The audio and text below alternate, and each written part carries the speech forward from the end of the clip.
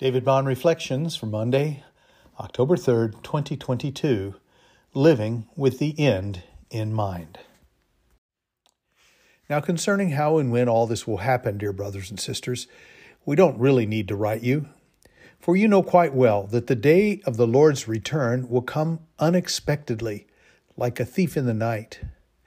When people are saying everything is peaceful and secure, then disaster will fall on them as suddenly as a pregnant woman's labor pains begin, and there will be no escape. But you aren't in the dark about these things, dear brothers and sisters, and you won't be surprised when the day of the Lord comes like a thief, for you are all children of the light and of the day. We don't belong to the darkness and night. So be on your guard, not asleep like the others. Stay alert and be clear-headed. Night is the time when people sleep and drinkers get drunk.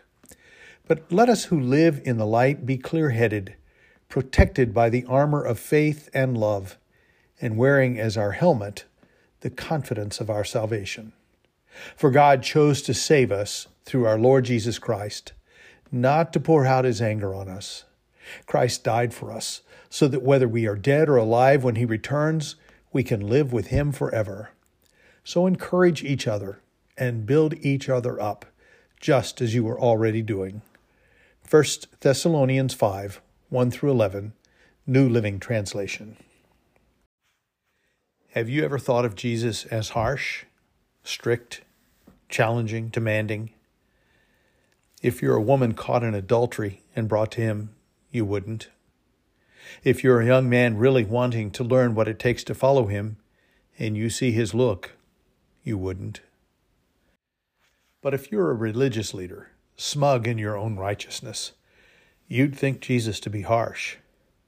If you're one of Jesus' 12 disciples, just trying to figure it out, how to follow him, you would think him challenging. And if you're one in the multitude who hear Jesus teaching on murder, you would definitely think him strict.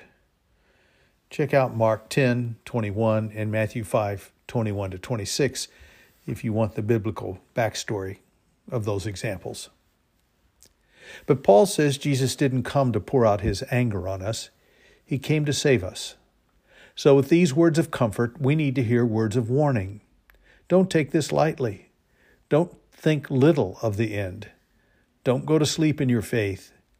Keep it on the front burner. This is important. These are wounds of a friend. They can be trusted. Jesus' teaching in the Gospels, sometimes kind and incredibly compassionate, sometimes challenging to the nth degree. But this is because the stakes are high. The dangers are real. We might yell at our child who is about to pull a hot pan off the stove. We might yell and scream and bang on our neighbor's door if we see a fire breaking out in their home. The very fact that Paul reminds the Thessalonians that Jesus came to save, not to show God's anger, points to the fact that some of these warnings are on the dire side. Be on your guard, not asleep like others. Stay alert and be clear-headed.